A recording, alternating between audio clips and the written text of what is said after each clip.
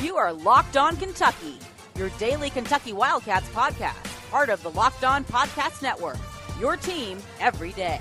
Welcome to the Locked On Kentucky podcast. We bring you info and insights on UK football and basketball. Stay informed by making us part of your daily routine.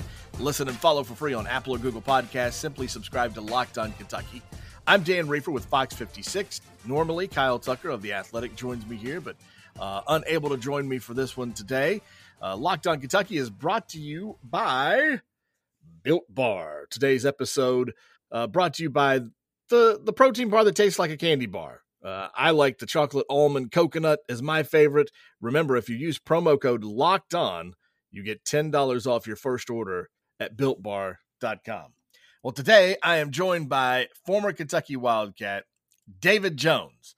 Played at UK from 2005 to 2008. Defensive back, wide receiver, kick returner, punt returner. David won 3 straight bowl games under Rich Brooks there. First time that Kentucky had ever won 3 consecutive bowl games. Also, David, I got to bring up, because people, it's 2020. Your last year was 2008.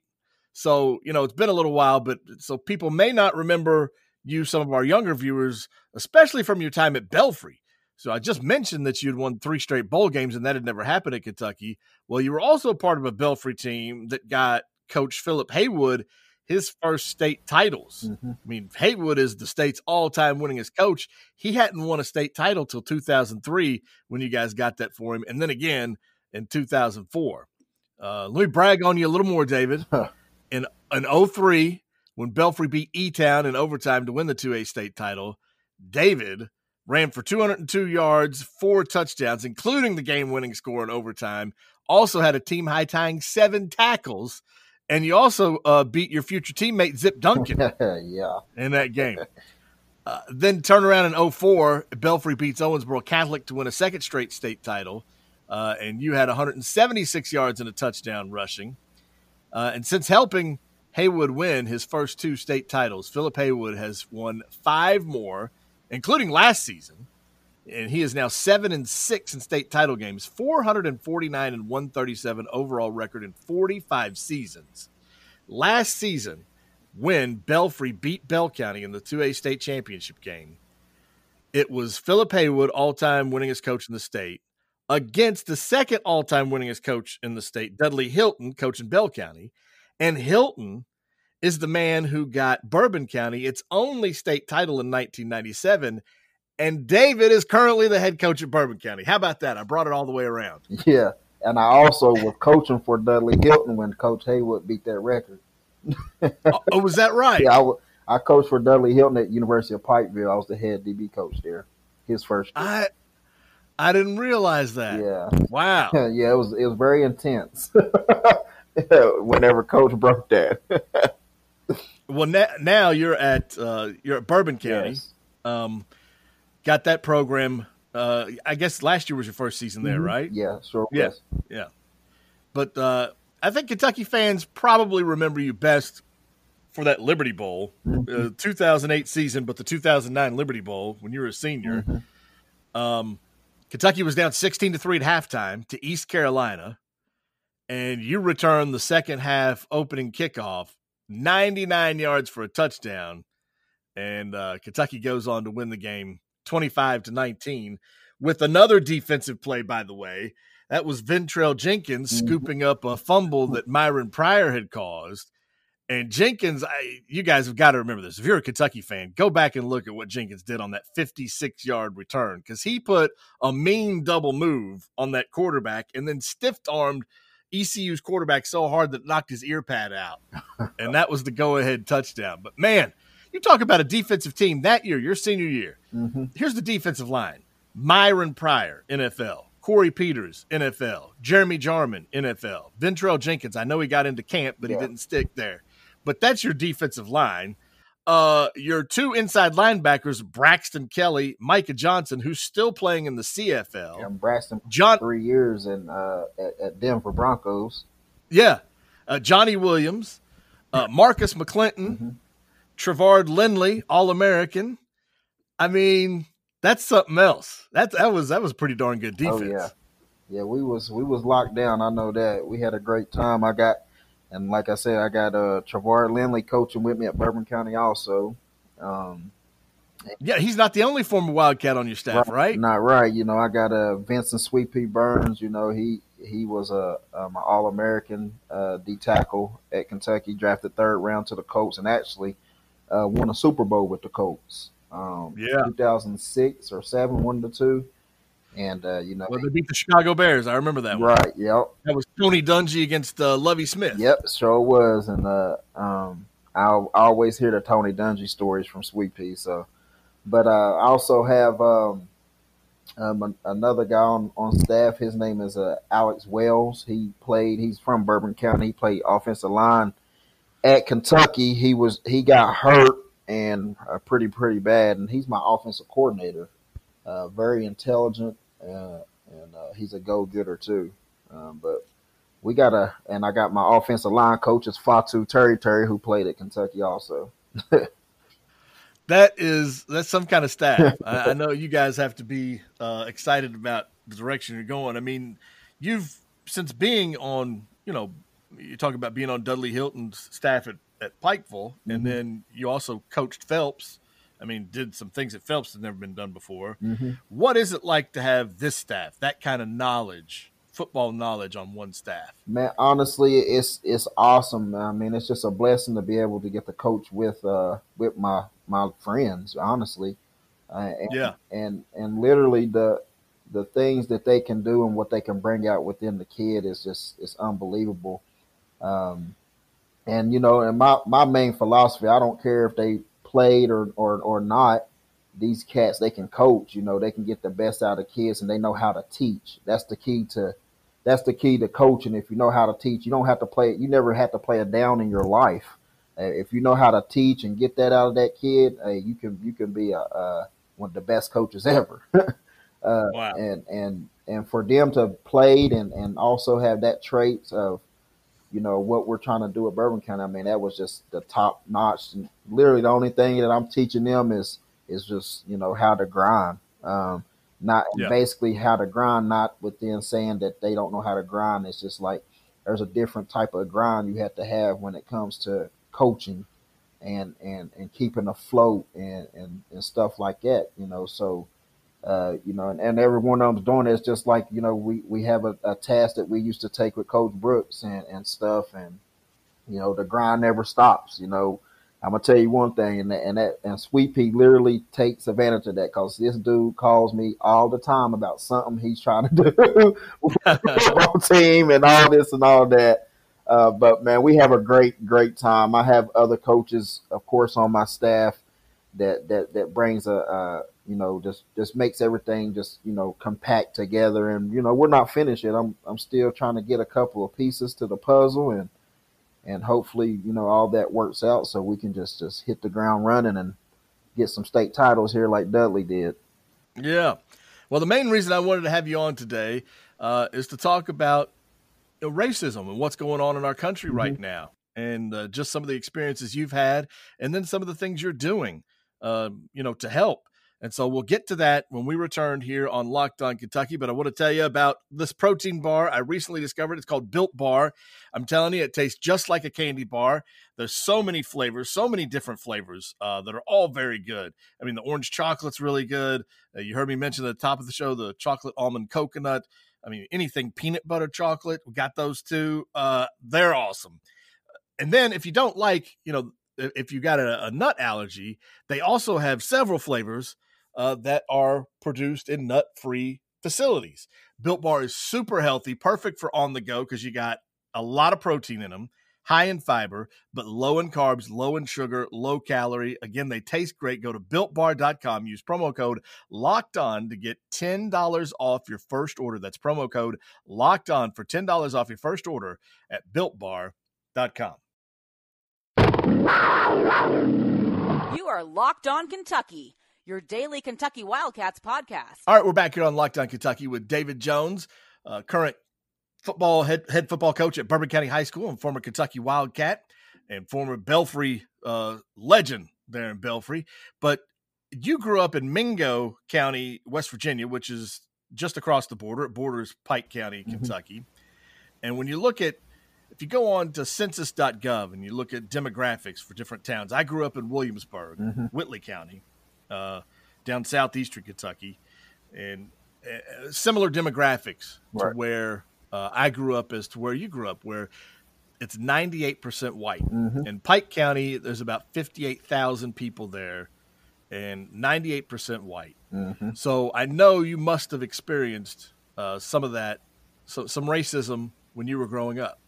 Oh man, absolutely. You know, one of the thing is, you know, I'm from Southern West Virginia, which is Mingo County. Originally from Red Jacket, you know, and where I live at, you know, it's the dominant, you know, African American area, and we have Italians there also, and we have some Native Americans too.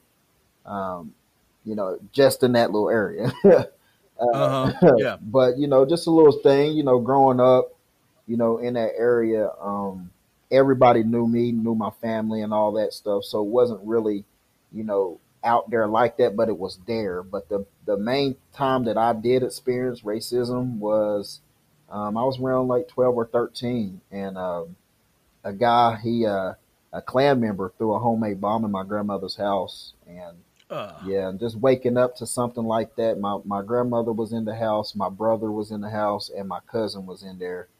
And you know, the bomb didn't go off. He actually it's crazy. It's crazy how all this stuff is, man. And just being older now and learning and knowing history and all that. But you know, he took his name tag off and lit it up. And whenever he threw the bomb in the window, the forensic guy said that, you know, the blinds let the flame out.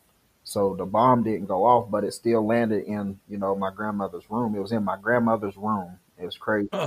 It landed right on her floor. Still to this day, the carpet is still cut out. And I think that was in 2000 or 1991 or 92 or 3 when all this happened. And, you know, and the crazy part about it was, you know, just waking up to that and experiencing that as a young age, you know, and not knowing if your brother's alive, your grandmother's alive. We just got the call and had to jump in the car and go straight there. And I mean, just that experience alone, just, you know, it affected me a lot. You know, my views on people, of course, negative views on people, of not my race, and just, you know, giving me a lot of hate in my heart that I shouldn't have had in there. Right. You know, experiencing things like that, you know, it affected me major. You know, fast forward, they caught the guy. You know, he got spent some time or whatever, locked up and all that good stuff. And, you know, we did get. So they did catch the guy. Absolutely. And they put him in jail. Yes. Like what he did was he took his name tag off of his work shirt and he lit it. And it didn't go off. So he basically had his name right there. You know, and that's how he got caught. He actually that was on the bomb. It's his name tag. Well, it was on the bomb. They threw the homemade bomb through the window, and when they threw the homemade bomb, it was full of gas and stuff like that. Okay, so once they threw it in the window, he had his name tag lit, and then he went to go throw it through the window also, and the blinds let it out, and it didn't catch the gas on fire or nothing, so nothing caught on fire. Okay. Yeah, we're just lucky. You know, so that was the identification right there. Absolutely, and there was a witness that was on down the road outside. He said that he had stopped in the road to see if it went off, and of course it didn't, and he just took on off. But you know, they tried to kill you know, my grandmother and my brother now just because the color of their skin and things, and you know, that really affected me a whole lot.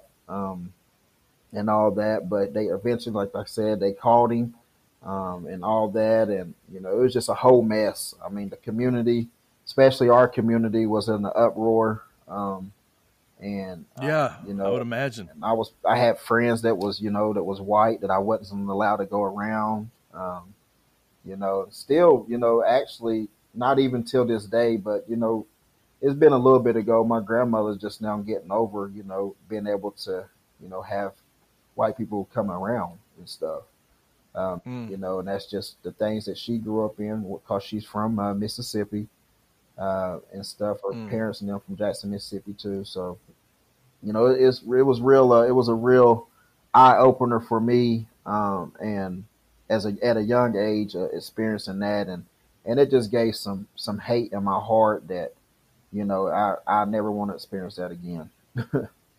How did you get through that? Like, how do you forgive that, or how do you get over that where you can be, the way you are now, leader of men? Yeah, well, you know, God worked in mysterious ways, and how he healed my heart was, you know, I had a basketball coach and things, and I was having some trouble and stuff in that league that they wouldn't allow me to play and all this and all that, because of where I come from. And things, and he was a white guy, really big pillar in our community and stuff, and his best friend was an African American from my neighborhood and things, and you know, and he eventually took over me, and he just showed me how to love, and eventually like adopted me and stuff like that, you know, and he just showed a different type of love to me that I never ever experienced, not even with my my biological father, and this guy was white, you know. And I realized that, you know, that wasn't, you know, all of them is not like that. All of them's not out to kill me because of my skin color, and, you know, all of them don't have that hate and things like that. So, you know, and then later on, fast forwarded, you know, he start pronouncing me as his son. He don't have any kids of his own, or anything like that, never did. And he announced me as his son. He owns heavy hauling equipment. His name is David Cook, by the way. They call him Daydo. And he goes through, his company is Daydo Trucking, and he does heavy hauling equipment. And, you know, you know, there's been times that, you know, they find out, or he pronounced that, you know, he have an African American son, and one of the bosses that he's about to work for, do some work for, because he was his own boss, or do some work for, you know, they start making racist comments, and he'll just not do the work. He'll leave and stuff, and like, you know, I'm not doing your work for you and stuff like that. Right. So, and for a guy to do some things like that for me, and not even being his own blood, that healed me, you know, like no other. And that's why I say, you know, God worked in mysterious ways, because those ones that I was hating and couldn't trust helped me and healed me. And, you know, that was just one of the most blessings I had in my life. And this guy, he never missed a game, high school game. He never missed a college game, and I mean home and away. Wow. Never. And, you know, and he's, you know, still to the day, he's in my life. You know, that's my dad. You know, and I love him. We tell each other we love each other all the time. Like it's like it's the best thing ever. But he taught me how to love and have an open heart to things, and literally between him and Coach Haywood, that is why I am like I am today. Because if it wasn't for them, I'm sure I would be a big problem in the world today. Wow. I mean, you're talking about a white guy in Eastern Kentucky who owns a business owner, and helps mentor you along the way to the point where he adopts you. And that's just unseen, and taking stands for racism, standing up against it. And he never did. He didn't even have to. And that was the thing. And that's what I saw. Like, hell, he didn't have to even do that to me, because I didn't, you know, because he didn't even have to tell me that they said something. It was in his heart. Like, you're not going to talk about this in front of me. Right. I have an African-American kid. So he is beyond a blessing. And a little funny thing about that story too, and how God works, is I used to live at an apartment, and this is when I was younger, before all of this happened, the bombing and everything. And they was just old white guy used to come and go in the mountains and ginseng. And he would come up. He had to come to the apartments and go up on the hillside where the playground was. And every time, I know he's coming every Saturday or so. And every time he goes, I go stand over there. He always gave me his banana. And come to find out, and I didn't even know this at the time, but like later on and all this and all that, come to find out, that guy was, you know, my stepdad. That was his grandfather. Really? Absolutely. That was his grandfather, and So before you even knew this before I man, even knew him. his grandfather would come by on his way to go like ginseng Mhm. hunting in the mountains Mhm. and would see you and give you his banana. Yep, every single time he did that, and so I never did have no issues or anything. That was actually the uh, one of the first white guys that I really got kind of acquainted and close to, and of course I went to school with him and things like that, but it was never to a point like I had trust. Right, right. But he did that, and I mean it was weird, and literally like probably I say after 5, 6, 7 months or so, I found out that was his grandfather. I was like, oh my God, I know him. Wow. Well, we're going to continue our conversation with David Jones. We're going to talk about Mark Stoops taking the football team and leading them on a march through downtown for Black Lives Matter. We're going to talk about some of the other stuff that's going on. We saw former Georgia quarterback say something and just seemed completely out of character for someone who's on a football team in college. And then just some of the other stuff we've seen from what's happened in rallies in Pikeville and Corbin and all over, and then more on discussing what you're doing. So I know that you're organizing something among coaches, and we'll talk about all that stuff when we continue here on Locked On Kentucky. This is Locked On Kentucky, your team every day. All right, we're back here on Locked On Kentucky and talking with David Jones, current Bourbon County head coach and former Kentucky Wildcat. And David, I know you saw this because I talked to you before about this, which I should mention. I forgot to mention this at the beginning. We didn't have a podcast on Friday. Kyle was dealing with some stuff, and he wasn't able to do it. But I had David, and we were going to do it. And David was up in Mingo County in the mountains, and it was raining like crazy. And we tried for an hour and a half to get this podcast to work. And it just wouldn't work for us. We tried, but that's why we didn't have one on Friday. So our apologies. But thank goodness we got you here today. But back on Friday, I was talking to you about this. Is former Georgia quarterback Jake Fromm. He had a text conversation with a young lady, and it happened a little more than a year ago. But the text conversation included a racist comment, and then the woman took a screenshot of it, and she wound up tweeting it out last week. But it was a conversation back and forth on text that came about guns, and Fromm said, just make guns very expensive so only elite white people can get them, which is, clearly a horrible statement. If that's something that's in your heart where you're thinking that, well, if only elite white people can get guns, then that would mean black people couldn't, and there would be no crime. Right. It's kind of the insinuation Absolutely. that he's making. So I wanted to put that context with you. Let's say you are at UK and you guys and Mike Hartline was your quarterback. Mm-hmm. Let's say if you saw something like that from Mike Hartline after having played with him for several years, like after having, like there's nothing about Jake Fromm that we know of publicly, at least, that any of his teammates thought that he might have this kind of thoughts in his mind. What would it be? What would your response be to seeing like something like that if it was your quarterback, your college teammate? Well, for one, I did, get to play with Hartline, Mike and stuff. He was my quarterback for I think a year. Great dude, man. Great dude. Like still to this day, great dude. He's coaching actually. He was at Cincinnati. He was doing some stuff. I think he's at Ohio State now with his brother. Yeah. But, if something like that had happened and it was Hartline, man, I'd be crushed. I mean, because of basically, he was a closet teammate. And the things that we went through in that locker room and together through camps and all that, and, our blood, sweat, and tears, and then to come like that, I mean, there's no getting out of that. There's no, that's just clearly how you feel in your heart, like you said, that just clearly how you feel in your heart. And, for Jake to do something like that, it just brings to light, you don't know everything about everybody's, and definitely whenever it comes to high profile guys coming out, going to the league, or big high profile guys that 4 or 5 stars is going to college and doing all that stuff. A lot of stuff's going to get hidden and things like that. But what can't get hidden is text messages and snaps on the internet.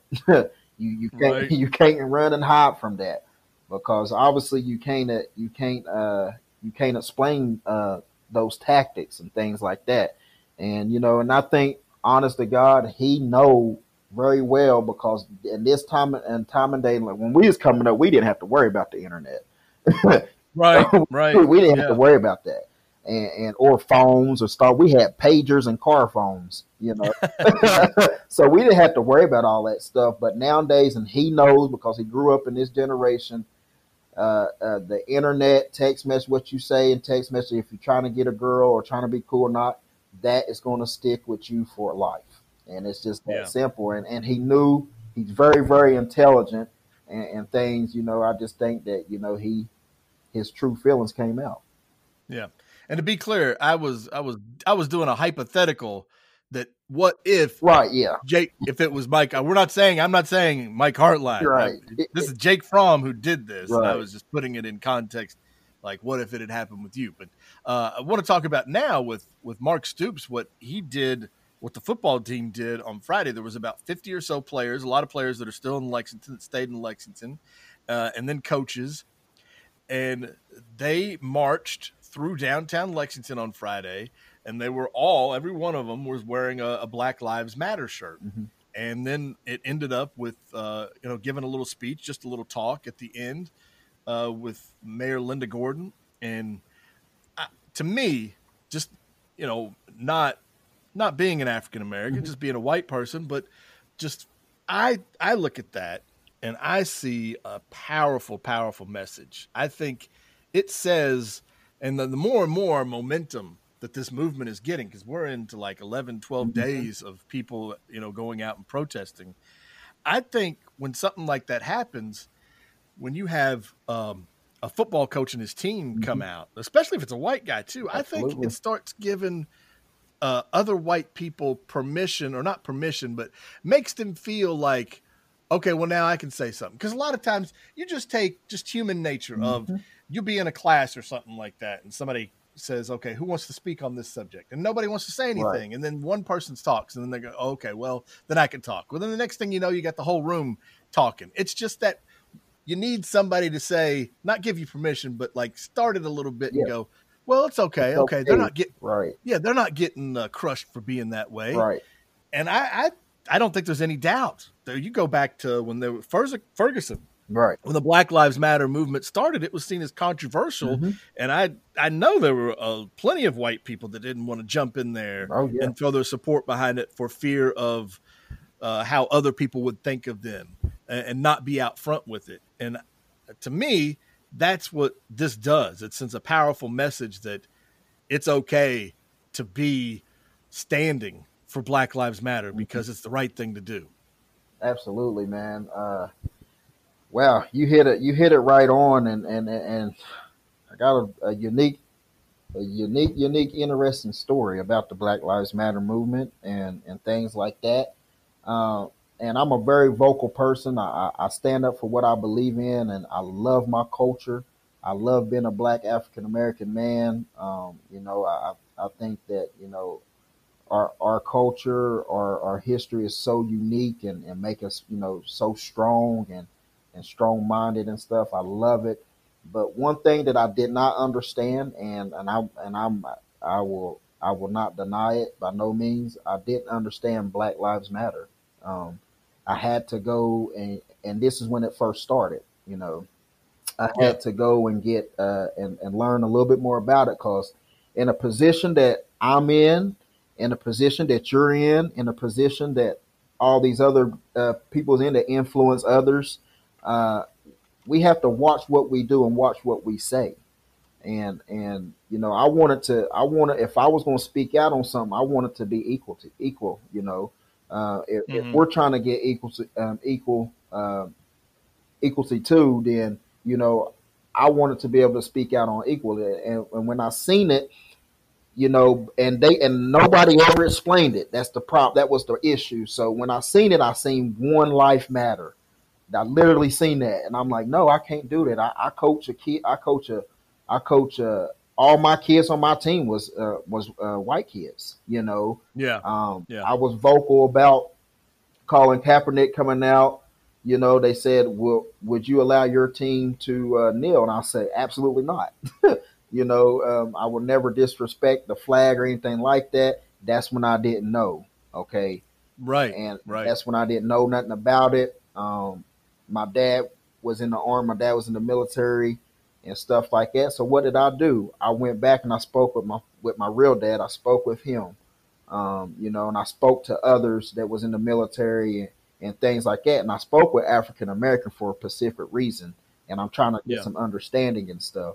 And, and they was like, at the time all this occurred and all this, he said, when we got back to America, we had to fight for our freedom.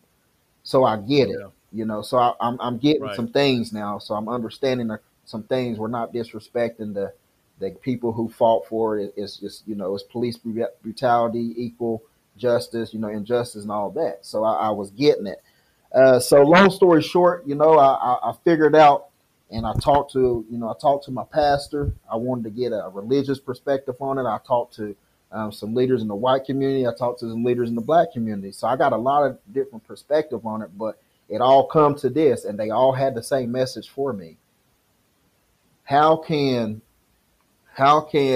we pursue to say black all lives matter whenever black lives don't matter to us? And this is the white gentleman telling me this. And I'm like, well, what do you mean? He was like, well, he said, I'm with the Black Lives Matter movement because the message isn't that Black Lives Matter only.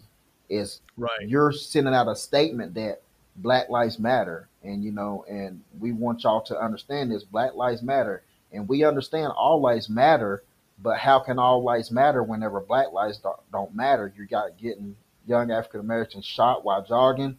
You're getting them police brutality whenever they see that they think that we're a threat because of the color of our skin, and getting shot and things like that. So until that stop, Black lives does matter until we can get all together. And then all lives matter. I mean, it's more complex. I think what happens is we live in a society where you read a headline, it's something catchy.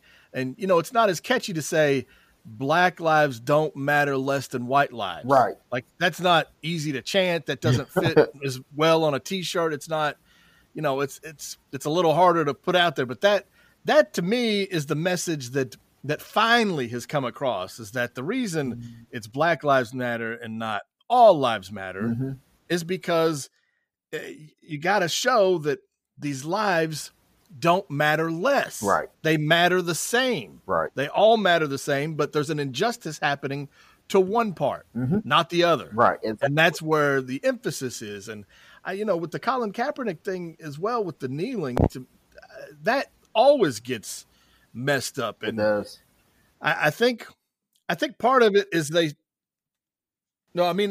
just think part of it is you go back to like the black men who raised their fist at the Olympics and, refusing to wear the American flag, because this version of America is not the one that's treating black men and women equally. Absolutely.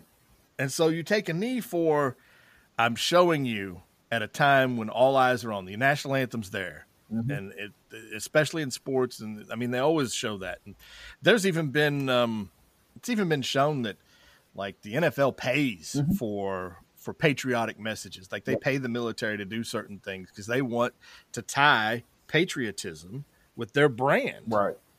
And so now you're messing with that. And it's like, oh, no. Don't mess with that. Let's continue this conversation because our time has come up here on this episode of Locked On Kentucky. But I definitely have a few more things I want to talk about because we did not get to what you're doing with coaches. And so I want to talk about that. And so the next time You hear Locked On Kentucky. We will continue our conversation with David Jones and more on. We're going to talk about some of the things we didn't talk about, like Corbin, Kentucky has been known as a place, as a racist place for a long, long time. And now there's even been a rally there for Black Lives Matter. Yeah. And then, David, what you're doing with, minority coaches and organizing there. And then I want to hear from you what your advice would be to white people on how to help the cause. And so we'll talk about all those things on the next episode of Locked On Kentucky. In the meantime, if you want to hear more sports news, you can tune it into Locked On SEC. Tell your smart device to play the latest episode of Locked On SEC. And also, Kyle Tucker will be back with me the next time we do Locked On Kentucky. But thanks for listening, guys. And remember, more from David Jones on the next episode.